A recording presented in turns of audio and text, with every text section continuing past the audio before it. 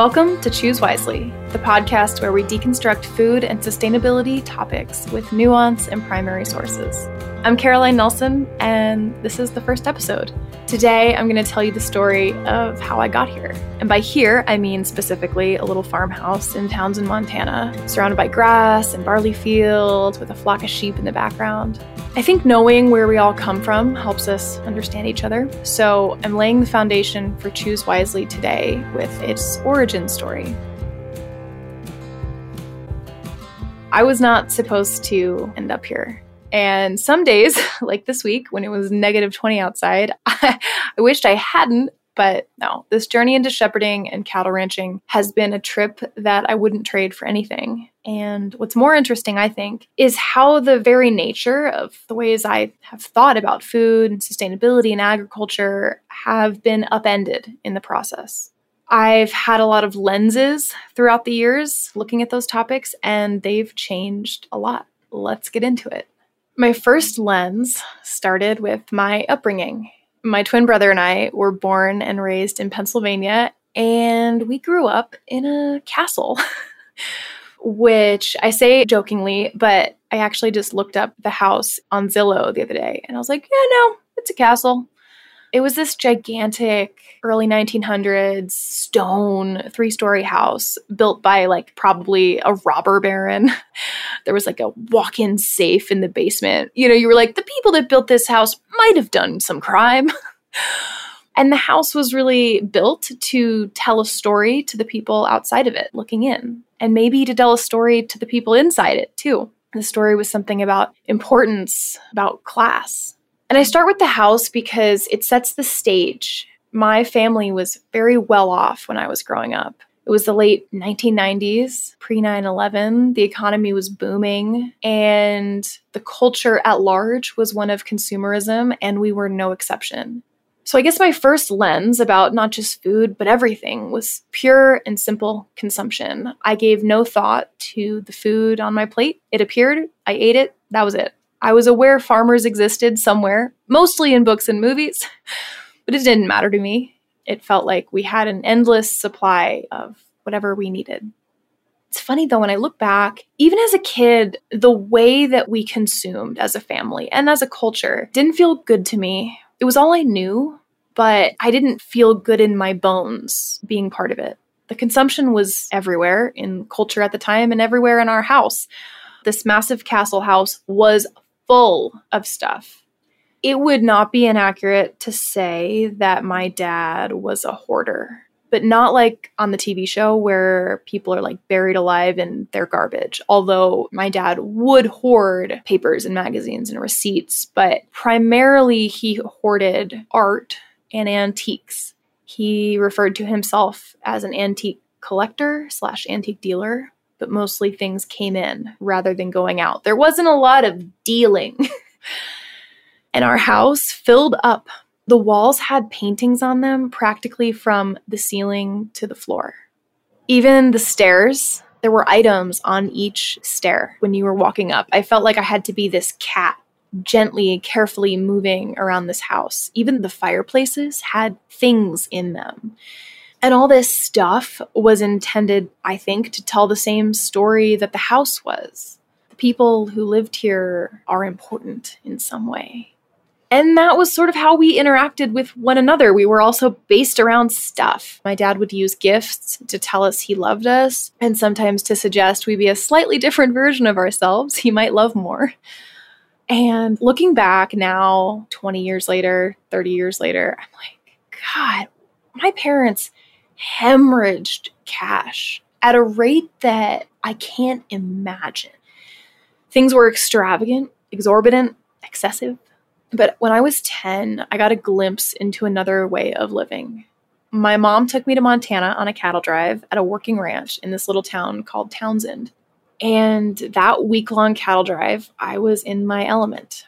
We slept in tents, we ate meals out of a cook wagon, we spent the whole day in the saddle. And I was hooked. There's no other way to explain it.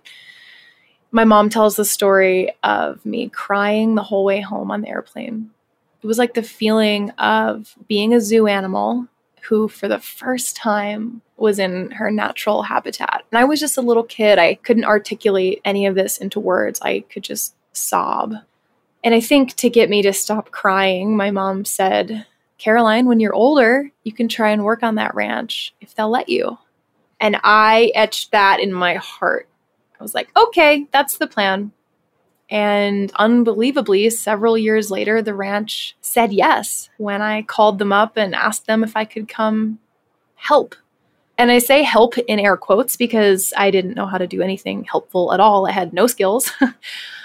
But they said yes, and I am forever grateful that they did because in that moment, my entire life was changed. So I started coming out to this ranch, Battle Creek. It started a month at a time, and then it was every summer, and then it was every summer in most breaks.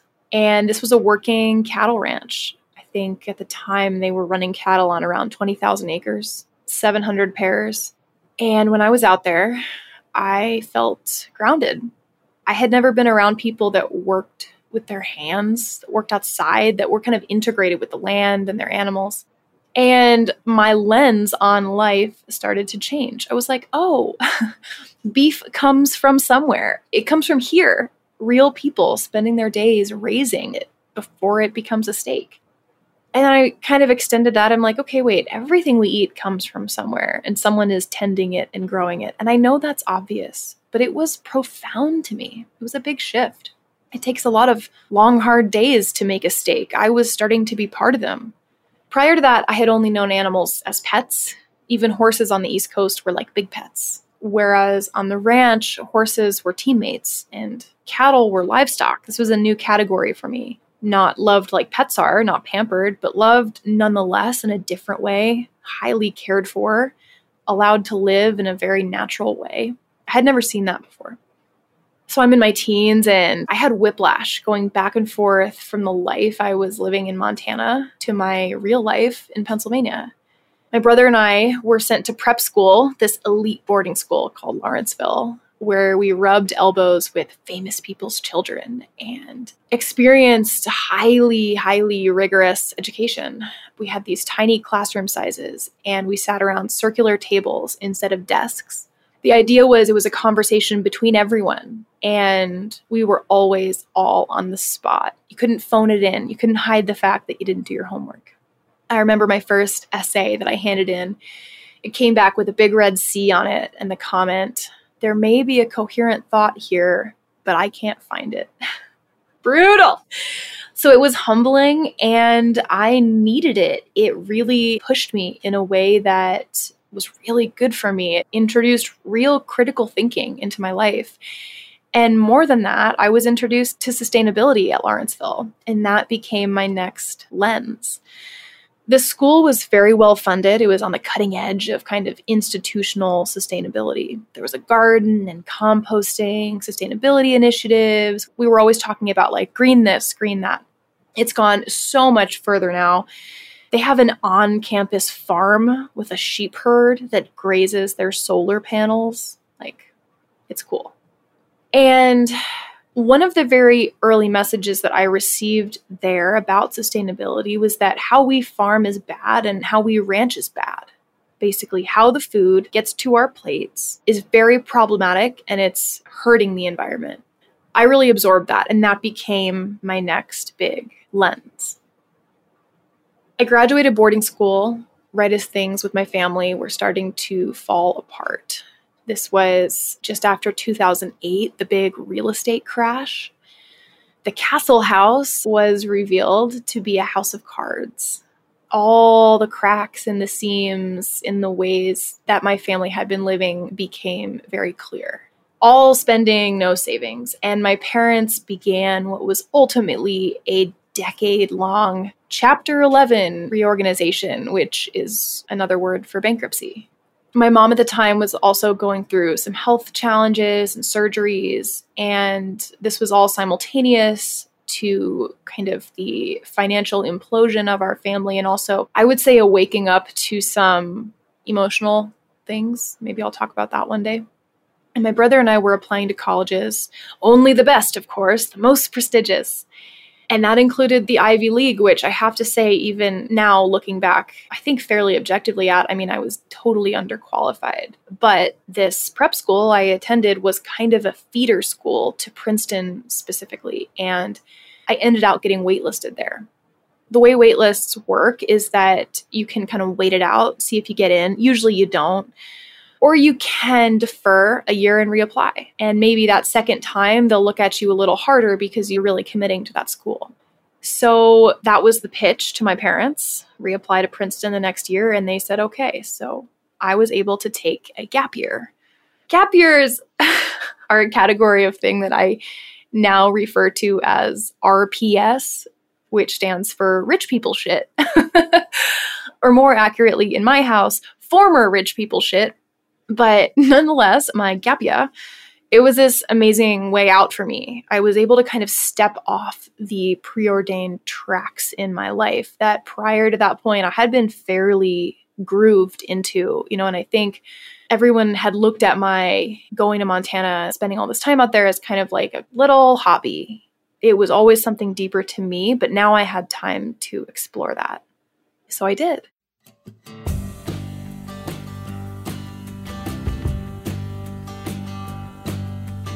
Choose Wisely is brought to you by Little Creek Lamb and Beef. That's us. Little Creek is our grass-fed lamb and pasture-raised beef business. We raise all-natural, regenerative meat, and we ship it from our Montana ranch to your door every Monday. Sustainability is the heart of everything we do, from how our livestock are raised to our recyclable packaging. Little Creek is us. It's just us, myself, my husband, and our ranch hand. We have a very small team. No middlemen, no funny business, just us, custom packing each order for you. For a limited time, we're offering 10% off your first order over $100 with the code WISELY. All caps. That's WISELY, WISELY. Follow the link in the show notes to shop or visit littlecreekmontana.com. I went to Montana, and one summer day, I was pulled up to the gas station in town, Rocky Mountain Supply. It's still there. Well, it's moved. Same name.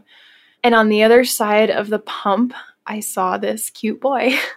He had a flatbed truck and a cut-off t-shirt, like the sleeves cut off, not a crop top, and this ball cap and a hound dog. And I was in.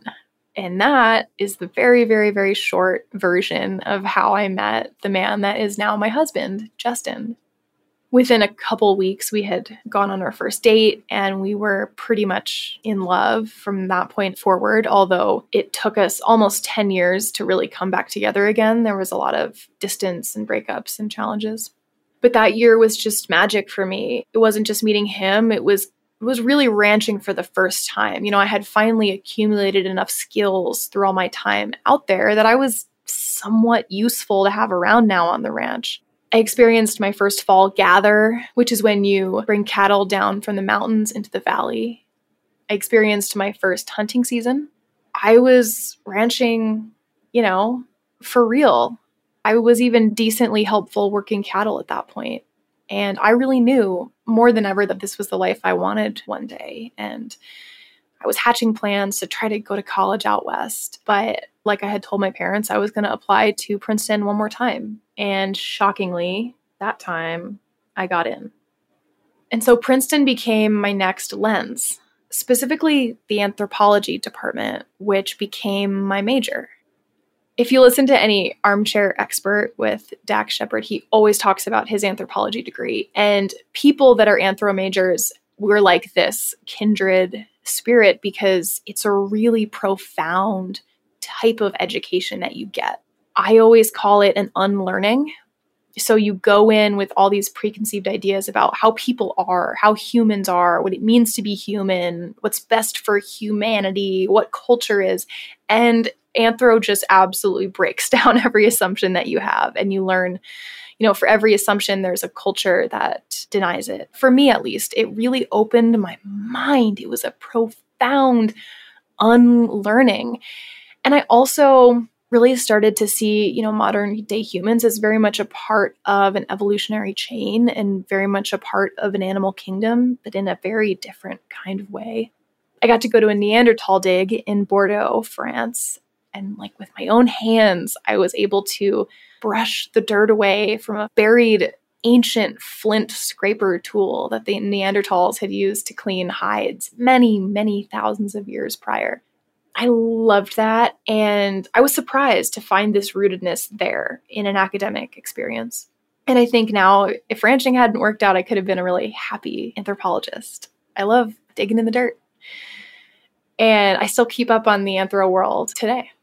But back at Princeton, just like boarding school, it was tough. It was a pressure cooker. It was extremely rigorous.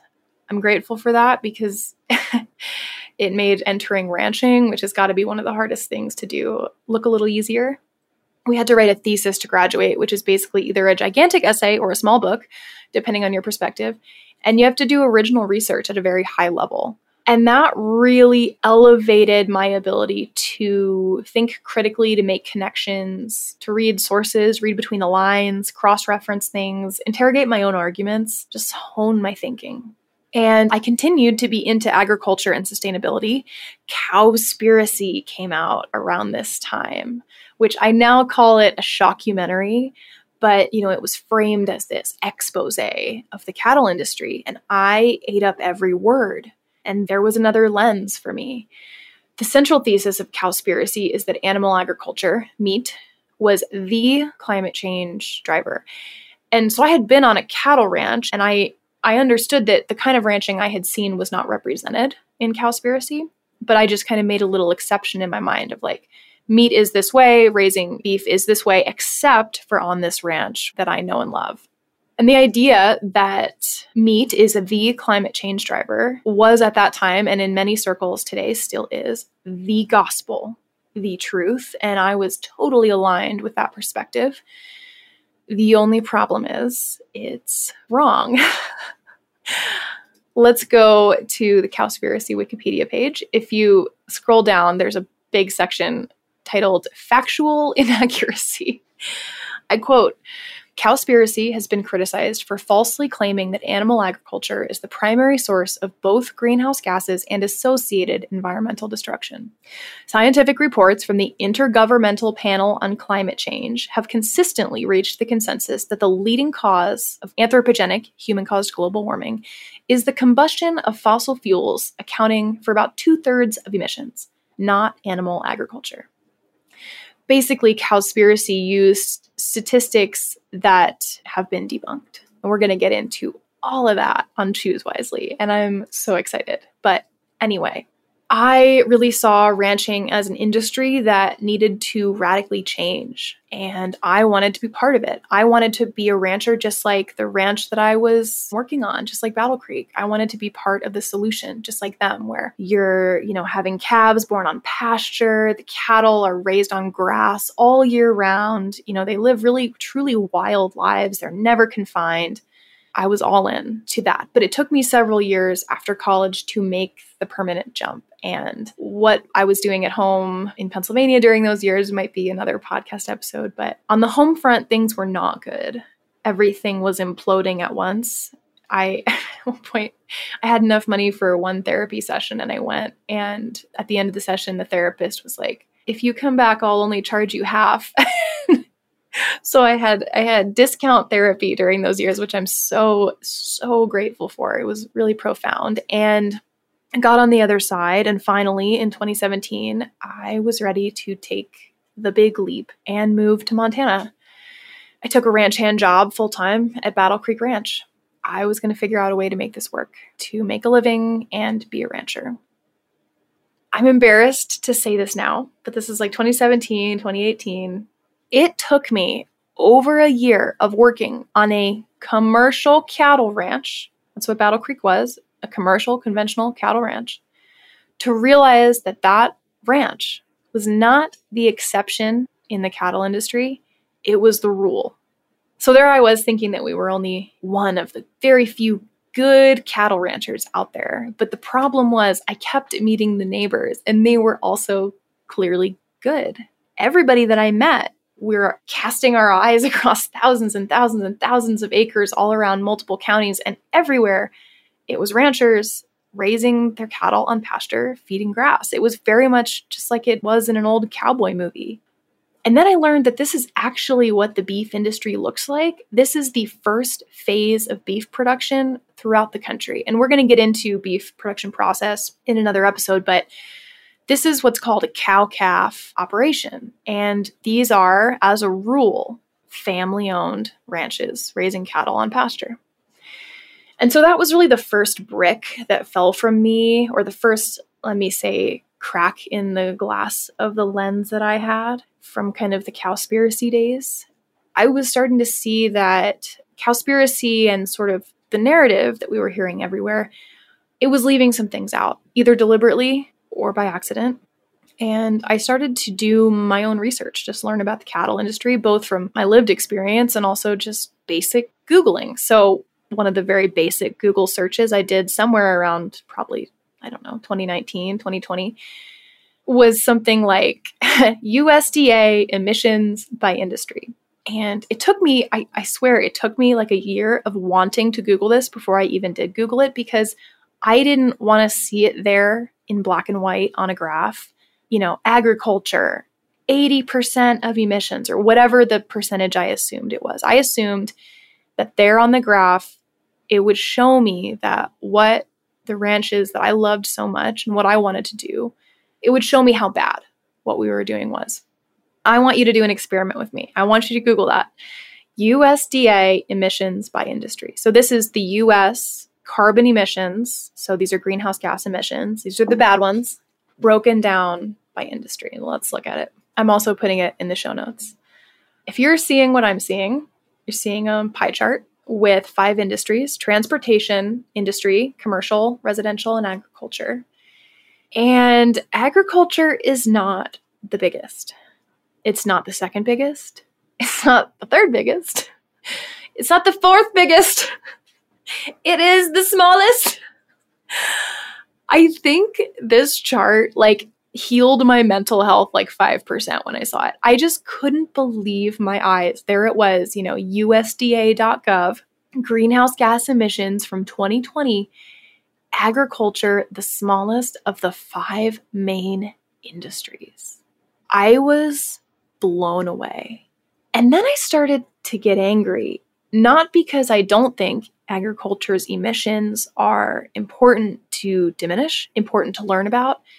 Agriculture is the primary emitter of methane, which is a very potent greenhouse gas, and we'll talk a lot about methane later on, but I wasn't trying to diminish agriculture's responsibility or role, but I just was like, why aren't we hearing about these other industries? We can't eat anything from these other industries. Why is this getting left out? And so another crack appeared in that lens that I had, and a different story started to emerge for me then, and it's one that I think is starting to come together in public right now. I'm excited to fuel the fire. A story about fossil fuels, about following the money, about corporations, and that the causes of climate change are very different than the narrative at least 5-10 years ago. But back on the ranch, Justin and I got back together. We moved in right away with each other, and we got married in 2020. We had a COVID wedding. We moved into this tiny, ancient house, probably built around the same time as the castle house I was raised in, except this one was 3 rooms, insulated with straw. We were so broke, and we were also just such a mess. The grass would get so tall that even if we would have had a mower, we couldn't have cut it. And so Justin would borrow his dad's swather, which is a hay cutting piece of equipment, to swath the yard. We had windrows for hay in the yard of our grass. So we could have baled hay. Money was so tight. Ranch handing, spoiler alert, does not pay much. I think I was making 15 to 18K a year. It was pretty tough. I remember those tax returns. I would have these Google Calendar reminders when I would get billed for my student loans or my car payment. It would be $23 to Great Lakes. And I had to make sure that I had that much in my account. And I left those notifications in for years after I was no longer worried about those $23 specifically as a reminder. But I barely noticed that I was broke. Truly, I barely noticed. I loved my work so much. And I wanted to grow and build something in ranching, but I saw increasingly, clear as day, that there really is no way in to become a rancher the traditional way. Pretty much everyone around me had either been born into it or married into it. And that's because the capital required to ranch or to farm, basically to get into land and equipment and livestock, it's almost entirely prohibitive to entering it without money. Basically, you got to pay to play. You got to have money to try to make some money in farming and ranching. And we didn't have any. So I was going to have to come in an untraditional way. And I was keeping my eye out. And then my life changed again when I saw a Facebook post that said 4 free Icelandic sheep. I Googled Icelandic sheep and I was fascinated by them. My quick Googling turned up a lot about how they were this amazing gourmet quality grass-fed meat. They were this kind of ancestral Viking breed of sheep. They don't have traditional white wool coats and fleece. They have all these different colors, almost like a long hair type of fleece. They've got horns. They look like big hairy goats. I loved them and I wanted to do this grass-fed thing. And there were 4 sheep. I asked Justin and we borrowed somebody's horse trailer and we went and we got them. And I was in the sheep business. They started lambing almost right away. So I brought them home and like 6-8 weeks later, they start having babies. And suddenly I was in it for real. And also suddenly my flock size had doubled. I went from 4 sheep to 8 sheep and I dove in right away. That same year, I pre-sold my first shares of grass-fed lamb before I had even booked butcher dates, before I knew how to get meat packaged in labels and USDA approved. I didn't know anything. I just started advertising them, and we had 15 customers that first year. They prepaid, so I had money to butcher and to get packaging and all that. My prices were so low, I'm sure I lost money, but I had enough to get started, and I opened a credit card with a credit line of $5,000, and that's where all my expenses went that first year. From 2 years from that point, I was able to go part-time at the ranch. And then, shortly thereafter, I went full-time into ranching on my own. I got more sheep. We fixed up corrals at our house, and we were able to house them. We got a really cheap livestock trailer, and I got electric fencing and a solar charger to electrify the fence and keep the sheep in. And I was in business. I could move my little sheep flock around and they would graze odds and ends around this amazing agriculture community that I'm in. And that was Little Creek. We called the business Little Creek based on this ever-flowing little creek in the mountains at Battle Creek Ranch that never runs dry. And I just thought it was perfect. I was going to be that little engine that wouldn't give up. And I was going to, be part of a big ranch one day. And I was also getting deeper and deeper into ranching for real. And the first couple years of doing this, I felt like I was kind of wearing a costume. I refused to wear a cowboy hat. I was just very self-conscious of myself. I felt like I was playing a rancher. And at some point in those early years, I went from playing one on TV to being one for real. And I was also just getting much deeper into agriculture. My circle was expanding. I was meeting vegetable farmers, other cattle ranchers, crop farmers. And I had this growing frustration and a gap. When I would go home to the East Coast and interact with friends and family there, I was hearing a lot. Agriculture and food and sustainability was a very hot topic, but they were getting a lot wrong. Not just based on my, lived experience, but based on the research that I was spending a lot of time reading up on. And it's not their fault. I was reading articles in the New York Times that were getting fundamental facts about ranching in the US wrong, like flat wrong, stuff that you could easily fact check. And I was just so confused, and it made me feel a little nuts. Like, am I crazy? So that was one lens that started to appear. And then came another, social media. I started sharing a whole ton on social media, and I was confronted with a whole new level of misinformation. For example, back then, sharing videos of sheep shearing was banned on Instagram, and it would get your account dinged. Content warnings would pop up before shearing videos, basically suggesting that it was animal cruelty. It had really been sold to the public in that way.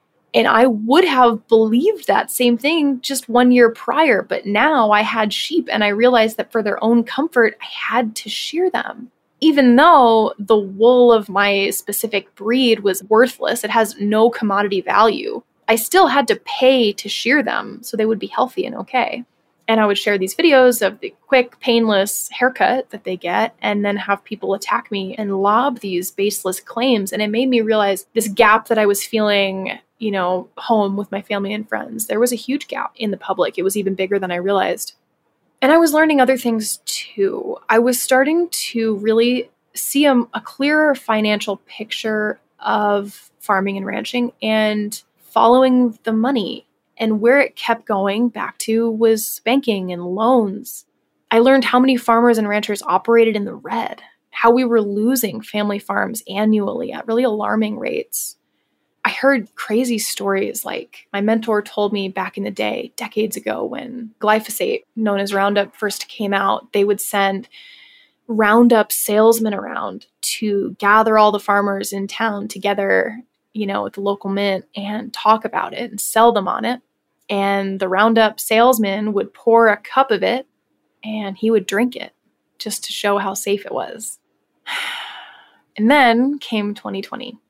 That's when I think my frustration with the polarity and the politics of everything and just hot takes left and right, it just bubbled over in me. And this podcast really started to incubate around then.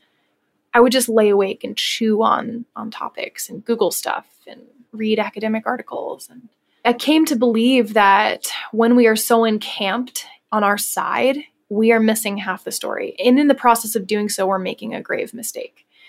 We can't actually solve any real problems without bringing a wide angle lens to them, without bringing nuance and without listening.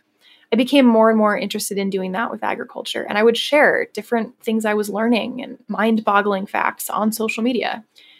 A few people have said that I did so in a way that was like Sharon says so, which is like my highest compliment. I try my hardest to be absolutely fact-based in everything that I share so that we can all get on the same page, the same team, and build the food system that we want and deserve. Little Creek grew. We got into beef. We got into natural ranch goods and seasonings and sheep milk soaps. And then we got into women's retreats, which has been so fulfilling to me. We run 2 types of retreats every year, shepherd camp and cowgirl camp. And we are this small little ranch that could. I say that Little Creek is in its awkward preteen years now. It's just myself, my husband, Justin, and we have a ranch hand in terms of full-time people. So it's very small. But we're established enough that I feel confident to say that I've been on the outside and now I'm on the inside of agriculture. And I've made that transition pretty quickly, over about 5-6 years. I've been a quote unquote coastal elite and I've lived in a rural community in what they call God's country. And through it all, my opinions in both areas have been unpopular with some. It's really forced me to kind of become my own man with the way that I feel about things. For many ranchers, I'm too much of an environmentalist. For many environmentalists, I'm too much of a rancher. I believe that at the end of the day, facts are friendly. Nuance is our friend, and that we can't change a food system we don't understand. So now that I've spoken so much around my lenses around food and agriculture, I'm hoping before next time that you can give some consideration to yours. There's nothing wrong with lenses. We all have them. I have one now, but sometimes, I'm really going to try to make this metaphor work. We have to clean our lenses before we can see clearly. Did I land it? So with that, welcome to Choose Wisely. It's not a podcast about agriculture per se. It's a podcast about how we think about agriculture, what we're missing when we talk about food, and what it all means intertwined with the coming climate crisis and modern life. I've been thanked a lot for my work, quote unquote, agvacating, which is like advocating for agriculture. And I have to say, that's not what I'm here to do. I'm not afraid to criticize agriculture, but since that's already the fairly dominant narrative, I'm more interested in what's being left out. One of my goals of Choose Wisely is to shine a light on what we're overlooking and to be based in primary sources when I do so. I expect that I will piss everybody off a little bit throughout this podcast. I've pissed my own self off uncovering things in research that I didn't want to believe. I hope to make all of us, myself included, think more critically. I hope to broaden our minds. And I also hope to bring back some joy and gratitude around the food that we eat and the people who grow it. Because one of the most amazing things I've learned is that it's actually a great time for agriculture and sustainability in America. And I'm excited to tell you all about it.